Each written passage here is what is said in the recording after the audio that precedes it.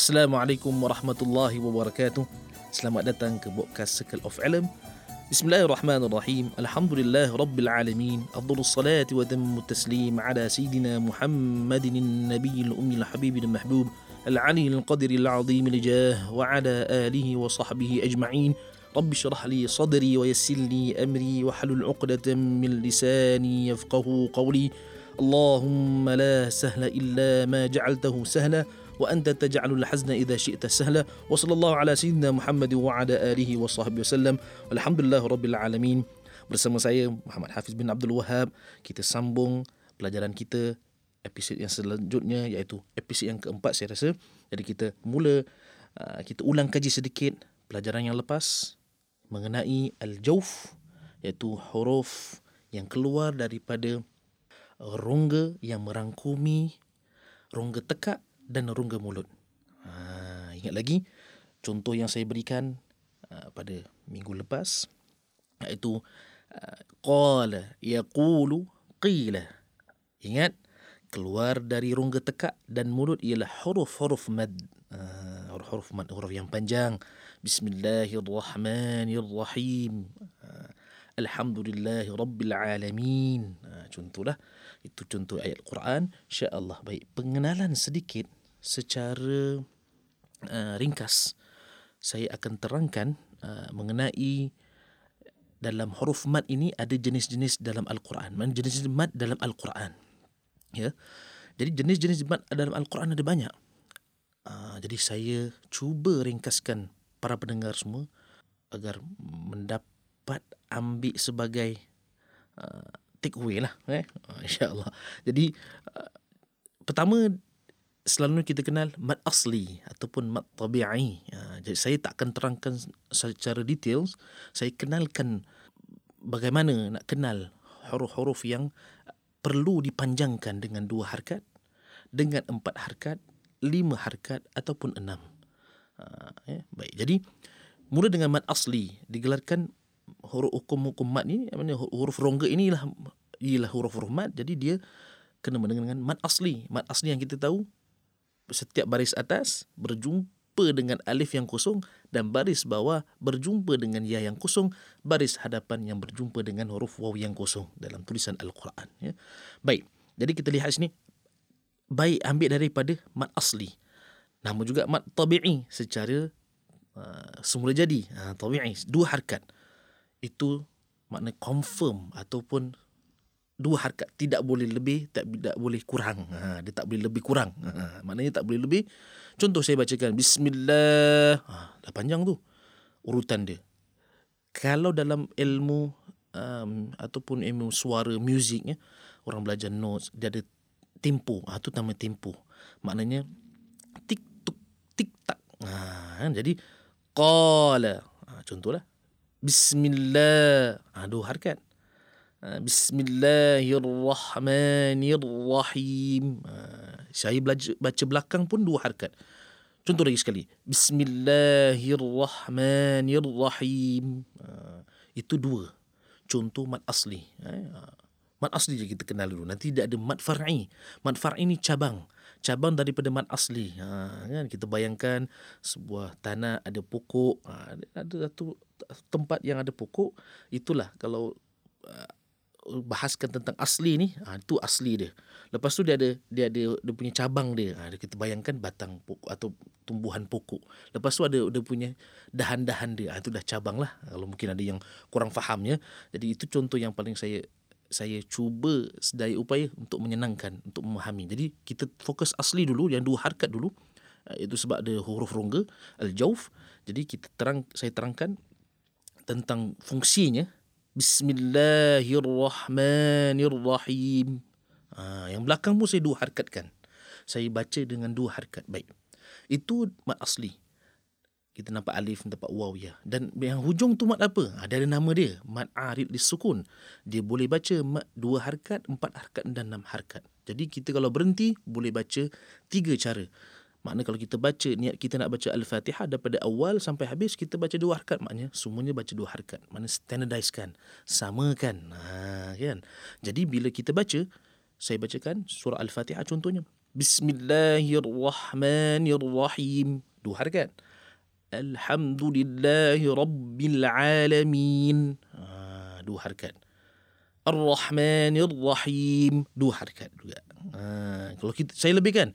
Bismillahirrahmanirrahim. 4 harakat. Alhamdulillahi Rabbil Alamin. 4. Ar-Rahmanir-Rahim. 4 harakat. Boleh 6. Bismillahirrahmanirrahim. Alhamdulillahi Rabbil Alamin. Tadi macam kurang sikit. Saya ulang balik. Yang 6 harakat. Bismillahirrahmanirrahim. Alhamdulillahi Rabbil Alamin. Ar-Rahmanir-Rahim. Itu contohlah. Saya bacakan 3 ayat daripada surah Al-Fatihah. Contoh nak kenal harakat. 2, 4 dan 6. Jadi itulah penting kenapa saya terangkan dahulu tentang mad secara ringkas supaya kita kenal. Dan dia ada lagi bahas contoh yang biasa kita dengar. Kenapa Ustaz waladdall kita baca panjang 6 harakat? Mesti selalu ditegur oleh Ustaz asatizah kita ataupun kita yang baru belajar. Nampak tu ada gelombang, kena panjang, itu mesti 6 harakat. Kan? Jadi waladdall, ambil surah Fatihah yang akhir sekali. Ghairil maghdubi alaihim waladdallin. Yang belakang tu kena urutan dia sama. Kalau kita baca 2 harakat daripada Bismillahirrahmanirrahim sampai waladdallin, 2 harakat. Kalau kita baca 4 sampai setiap ayat kita baca sampai waladdallin yang hujung je. Itu hati-hati. Nanti takut mana satu Ustaz? Waladdall tu kalau kita buka Quran mushaf. Mushaf yang mungkin ada yang tanya, Ustaz mushaf tu apa? Mushaf tu Al-Quran lah. Bahasa kalau bahasa Arab panggil mushaf. Mushaf tu ialah Al-Quran yang kita ada di rumah, kita buka surah Al-Fatihah, kita buka, kita nampak ada gelombang, ada wave itu kan, ada tanda wave. Atas alif betul-betul, lepas tu ada dot pun ada sabdu, lepas tu lam tu ada sabdu lepasnya. Wajib mesti baca 6 harakat, tidak boleh kurang. Itu dia. Itulah fungsi huruf-huruf rongga. Dan huruf-huruf rongga dia akan mengikut sifat huruf sebelum dia. Contoh Bismillahirrahmanirrahim. Itu semua alif yang bersifat tipis. Bismillah, 2 harakat. Irrahman, 2 harakat. Irrahim, 2 harakat. Walaupun panjang. Bismillahirrahmanirrahim, 4. Bismillahirrahmanirrahim, 6. Jangan baca. Ni saya ingatkan saja. Biasanya orang-orang kita bacalah. Biasanya lah. Bismillahirrahmanirrahim. Ada dengung. Jaga. Dia kena bunyi kosong. Kan saya cakap, huruf rongga tidak ada terbabit dengan bunyi-bunyi fungsi yang saya terangkan. Makharijal huruf. Ingat lagi? Makharijal huruf al-Arabiyyah. Maknanya ada kena-mena dengan tempat-tempat keluarnya huruf-huruf Arab. Difungsi di dalam kita punya bibir dan hidung dan sebagainya. Dia tak berpengaruh. Jadi jauh ini dia sendiri. Jauh ni dia sendiri dalam rongga, tekak dan mulut dia keluar. Vowel. Saya ingatkan. InsyaAllah. Mudah-mudahan manfaat para pendengar semua yang dirahmati Allah Subhanahu Wa Taala. Baik. Jadi saya dah kerangkan makna mad asli, lepas tu mad far'i dia banyak cabang dia. Ada 2, 4, 6, ada 4 harakat, 5 harakat. Contoh yang lagi sekali, contoh ayat lain lah. Ambil surah yang paling senang. Qul ya ayyuhal kafirun.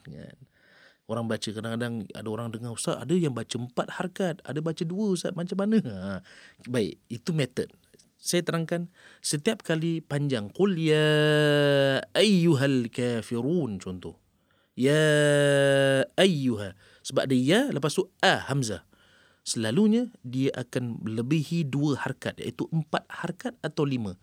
Alhamdulillah, di Singapura kita standardkan, kita selaraskan dengan 4 harakat atau 5. Selalunya 4 harakat sebabkan nafas. Jadi kita baca semua satu Quran, satu surah, setiap ayat kita baca 4 harakat. Jadi kita baca Qul ya ayyuhal kafirun. Tu saya pendekkan belakangnya, run. Situ boleh baca 2, boleh baca 4, boleh baca 6 ya. Jadi kita boleh maknanya kita boleh baca dengan urutan kalau kita setiap ayat kita baca 4, kita pilih 4. Kalau kita baca 6, kita pilih 6. Begitu juga dengan 2 yang saya kasih contoh lah tadi. Surah Al-Fatihah. Jadi itu antaranya. Sama juga surah An-Nasr, bawahnya surah. Kita ambil muka surat yang 604, muka Al-Quran, muka surat yang 604 dan sebelum dia 603, Qul ya ayyuhal kafirun, posisi di atas surah. Lepas tu selepas Qul ya ayyuhal kafirun, surah An-Nasr. Idza jaa nasrullahi wal fath. Contoh. Ada jaa. Itu dalam bahasa Arab dia panggil satu kalimah. Satu word. Maknanya dia bersama alif dan hamzah, satu kalimah. Jadi panggil mad wajib. 4 harakat. Mesti 4 harakat. Yang tadi saya terangkan Qul ya ayyuhal kafirun, mad jaiz. Dia tak ingat, tak apalah, ya. Ada orang dia ingat mat jaiz, mat wajib tak ingat kan. Jadi tak apa. Kita ingat yang ni 2, mat jaiz 4 harakat, mat wajib 4 harakat yang bertemu dengan hamzah. Jadi setiap kali bertemu dengan hamzah 4 harakat. Inilah secara ringkas mengenai huruf rongga yang saya janjikan pada minggu lepas saya akan terangkan fungsi-fungsi huruf-huruf mad. Itu dia. Jadi saya ingatkan lagi sekali, huruf mad dia berpengaruh kalau dia sebelumnya huruf yang tipis, dia baca tipis. Bila tebal, surah Al-Fatihah. Tu. Apa dia? Ayat yang terakhir, yang kalimah yang terakhir. Waladdallin. Saya ingatkan jangan suka baca ada melerit ataupun dia ada bunyi suara yang melerit. Baik, contoh tadi yang saya berikan, waladdallin. Itu yang 6 harakat, mesti 6 harakat. Contoh, waladdallin. Kenapa jangan melerit? Maksud saya waladdallin. Dia mungkin ada yang, ustaz kita nak ada baca iramah. Betul, iramah tak apa, boleh. Tetapi kena ada maknanya kena buat latihan dulu yang bunyi alif dulu. Ghairil maghdubi alaihim waladdallin. Saya kedepankan para pelajar semua, para pendengar semua, praktis suara yang straight dulu. Iramah secondary. Kan? Maknanya dia kedua. Tak salah awak nak dengar Mishari, Sudais, Uqaili, kan? Imam-imam Masya Allah, Imam Makkah dan Madinah, kan? Ada yang sudah meninggal, almarhum, kan? Syekh Ayub dan sebagainya.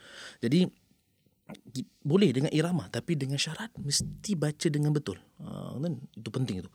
Maknanya yang kita kedepankan ialah bunyi yang betul, bunyi rongga yang betul. Jadi saya ulang lagi sekali, bunyi yang panjang tu hati-hati. Ambil nafas. 1, 2, 3. Ghairil maghdubi alaihim waladdallin.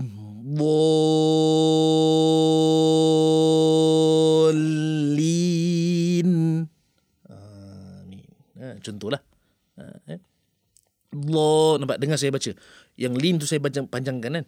Waladdallin. Dot, alif ikut yang sifat dot. Dia besar. Jadi bunyi rongga tu besar. Tu suara rongga. Mungkin ustaz kena buat suara macam besar ke? Sebenarnya bukan buat suara besar. Itu tidak. Kan beza saya buat besar dengan nampak? Saya keluarkan suara secara semula, secara fitrah, maknanya biasa saja, tapi bunyi dot tu, dia punya sifat tebal tu masih ada. Yang ekstra tu lebih panjang pendeknya tu. Panjang je lah, bukan panjang pendeknya. Maknanya saya teringat ustaz-ustaz kita cakap panjang pendek jaga, kan? Jadi panjangkan tu suara ekstra tu, vowel ataupun alif tu. Kita dah belajar bahasa tajwid, kan? Saya gelarkan bahasa tajwid ataupun term-term tajwid, kan? Jadi ilmu tajwid itu dia ada term-term tersendiri. Jadi saya gelarkan itu maknanya bunyi alif. Tu dia, kan? Bunyi alif yang mengikut sifat dot tebal. Dallin. Bila tipis, dia tipis lah. Lin. Itu pun mat juga. Jadi saya ingatkan, saya bacakan contoh daripada, ulang lagi sekali, daripada Fatihah yang paling mudah. Kita mula. A'udzu billahi minasy syaithanir rajim. Saya baca berapa? 4. Bismillahirrahmanirrahim. 4 juga. Alhamdulillahi Rabbil Alamin. 4. Ar-Rahmanir Rahim. Maliki Yawmiddin. Iyyaka na'budu wa iyyaka nasta'in. Ihdinas siratal mustaqim. صراط الذين أنعمت عليهم غير المغضوب عليهم ولا الضالين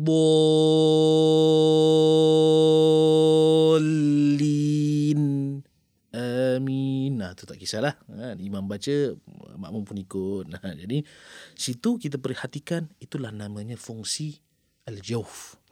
Fungsi al-alif ataupun al-waw, al-ya, al-maddiyah. Ini gelaran dia lah. Alif al-maddiyah, al-alif al-maddiyah, al-waw al-maddiyah, al-ya al-maddiyah. Maknanya kita gelarkan huruf-huruf rongga ialah alif yang fungsinya alif mad dan ya mad dan wawi mad. Itu saya gelarkan nama-namanya. Berbeza dengan alif yang berbaris. Ingat lagi, kalau berbaris atas alif, makna itu ialah hamzah fungsinya. A, I, U. Kalau berbaris. Kalau ditanpa baris ialah fungsinya alif, iaitu suara yang lebih, iaitu gerakan yang lebih daripada bacaan surah-surah, huruf-huruf Al-Quran, kan? Makna qala, qala. Jadi kita baca setiap surah lah, setiap surah dan setiap ayat. Hati-hati, panjang pendek ni sangat teliti. Dulu ustaz-ustaz kita, pak yai kita, tuan-tuan guru kita yang ajar ngaji mesti selalu tegur, kan? Panjang pendek jaga. Tak boleh lebih kurang. Contoh kita baca. Kan? Contoh kita baca. Qul huwallahu ahad. Qul. Dah sadar. Qul. Dah sadar. Huwallahu ahad. Tak boleh. Qul huwallahu ahad. Dah tambah alif. Salah. Tak ada alif. Itu pengenalan sedikit tentang macam mana nak tahu bacaan panjang dan bacaan pendek. Itu dia. Okay. Antaranya surah Al-Fatihah. Alhamdulillah. Yang kerap saya ambil surah Fatihah sebab apa? Surah Fatihah asas. Asas. Dan asas iaitu mengenai bacaan kita mesti betul dalam solat. Tentunya. Jadi Fatihah itulah antara yang kita kena perhatikan. Contoh yang kerap saya dengar, yang selalunya para pelajar baca silap kat situ. Iya, kan? Contoh, iya, ayat 5. Iyyaka na'budu wa iyyaka nasta'in. Ini kesalahan international saya rasa. International maknanya selalulah orang salah, maksud saya. Maknanya selalu saya dengar iyyaka na'budu wa iyyaka nasta'in. Du-nya tidak panjang. Jadi kalau situ tak ada waw, tak ada waw kosong. Itu pengenalan. Kalau ada waw kosong seperti ghairil maghdubi, kan? Ghairil maghdubi alaihim. Itu surah ayat sebelum terakhir tu ada kan ghairi, atau ada kalimah dia al-maghdubi. Situ. Jadi kita perhatikan, hati-hati di situ. Jadi kita lihat betul-betul, kan? Perhatikan panjang pendek. Itulah pengenalan sambungan al-jawf. Jadi saya sambung sedikit sebelum kita pergi ke tajuk yang lain, iaitu al-halq. Jadi dia urutan dia apa? Supaya tidak lupa, kita sudah belajar. Tak apa, kita di akhir ni kita cuba ingat balik yang mula-mula kita belajar, iaitu asas ilmu tajwid. Apa dia? Pertama, kita sudah tahu definisi dia, istilah dia, menyebut huruf-huruf Al-Quran dengan betul. Pertama. Kedua, kita mengetahui tentang huruful hijaiyah, iaitu huruf-huruf alfabet atau huruf-huruf Al-Quran. Alfabet dalam bahasa Arab, orang Melayu panggil huruf abjad. Jadi huruf hijaiyah gelaran bahasa Arab iaitu huruful hijaiyah, al-huruful al-hijaiyah. 29 huruf termasuk lam alif, mana bukan lam alifnya, termasuk alif. Jadi ingat lagi urutan dia, jangan yang lama punya muqaddam. Boleh muqaddam ingat, tapi kita cuba ingat yang siapa yang susun. Imam Nasr bin Asim, dia yang susun. Apa dia? ambil daripada kaf. Kaf yang kita alif ba ta tha jim sampai kaf lam mim. Betul? Kaf lam mim, ambil lam lah. Ambil lam mim nun ha waw lam alif. Lam alif ya. Tu dia. Kita ingat yang belakang tu lah. Siapa yang aturkan? Imam Nasr bin Asim. Lepas tu kita lanjut dengan apa lepas tu? Mutaharrik kan. Mutaharrik ni apa? Fungsi lam alif. Fungsi lam alif. Dah saya tadi al-jawf. Itu termasuk dia. La panjang. Dan kita pergi kepada berbaris iaitu mutaharrik. Apa dia mutaharrik? Ada baris atas fathah, baris bawah kasrah, baris hadapan dhammah. Dan sakin. Ingat lagi, sakin itu sukun. Kalau bahasa Melayu panggil sukun ataupun tanda mati. Baris bawah kita gelarkan baris. Kalau tanda mati kita panggil tanda mati. Lepas tu ada musyaddad, tanda sabdu. Ada W tu lah, macam W kan. Ada tanda sabdu. Kenapa dia gelarkan musyaddad ataupun tasydid ataupun syaddah? Ini 3 bahasa boleh gunakan term tajwid. Maknanya apa? Kita panggil bahasa Melayu sabdu. 2 dalam 1 kan. Mana bunyi yang 2 jadikan 1. Haqqah. Ingat lagi? Abbah. Contohlah. Kan? Jadi itulah dia fungsi sabdu, mengambil daripada kepala sin. Begitu dengan sakin, mengambil kepala huruf kha macam si terbalik, dan berbaris mengambil daripada tu sikit sejarah lah. Alif, bentuk alif tapi dia sengatkan, dan bawah dia ambil daripada ya, dia sengatkan, dan ada sejarahnya waw depan, baris hadapan dia mengambil daripada tanda, pinjam daripada huruf waw, jadi supaya kita kenal itu baris atas, baris bawah dan hadapan. Okay. Baik, lepas tu kita lanjut apa? Kita pergi ke mana? Kita pergi ke lafaz ta'awuz, a'udzubillah. Kita sebelum baca Quran kita baca a'udzubillahi minasyaitonirrajim. Lepas tu bismillahirrahmanirrahim dan baca Quran. Surah. Kalau Fatihah ayat yang pertama surah Fatihah. Tapi kalau surah-surah lain tidak. Tapi memang jangan tinggalkan setiap surah baca bismillah. Kecuali surah At-Taubah tidak ada bismillah. Seringkas. Jadi terus kita pada huruf-huruf rongga al-jawf tadi kita ulang kaji. Lepas tu pengenalan sedikit tentang mad-mad, iaitu jenis-jenis mad dalam Al-Quran. Jadi Alhamdulillah, mudah-mudahan keterangan tadi supaya faham secara ringkas. Dia ada topik yang khas tentang mad. Nanti insya-Allah kita dah selesai tentang makharijul huruf atau tempat-tempat huruf ini. Saya akan terangkan lagi detail, lagi dalam mengenai jenis-jenis mad dalam Al-Quran insya-Allah. Jadi kita sampai sini saja. Insya-Allah mudah-mudahan manfaat. Kita mohon pada Allah Subhanahu Wa Taala, kita cuba sedaya mungkin kita baca dengan baik dengan Al-Quran, baca Al-Quran iaitu baca ayat-ayat suci-Mu ya Allah. Mudah-mudahan kita mohon kepada Allah Subhanahu Wa Taala. Jadi saya minta izin sampai sini saja. Ikuti kami di wadah media sosial kami @circle-of-ilm untuk mendapat pemberitahuan tentang podcast dan topik yang akan dikemukakan. Kami amat mengalu-alukan perkongsian anda dan pengajaran yang anda dapati dari episod hari ini. Jangan lupa tag kami ya. Terima kasih dan jumpa pada minggu depan insya-Allah. Wabillahi taufiq wal hidayah. Wassalamualaikum warahmatullahi wabarakatuh.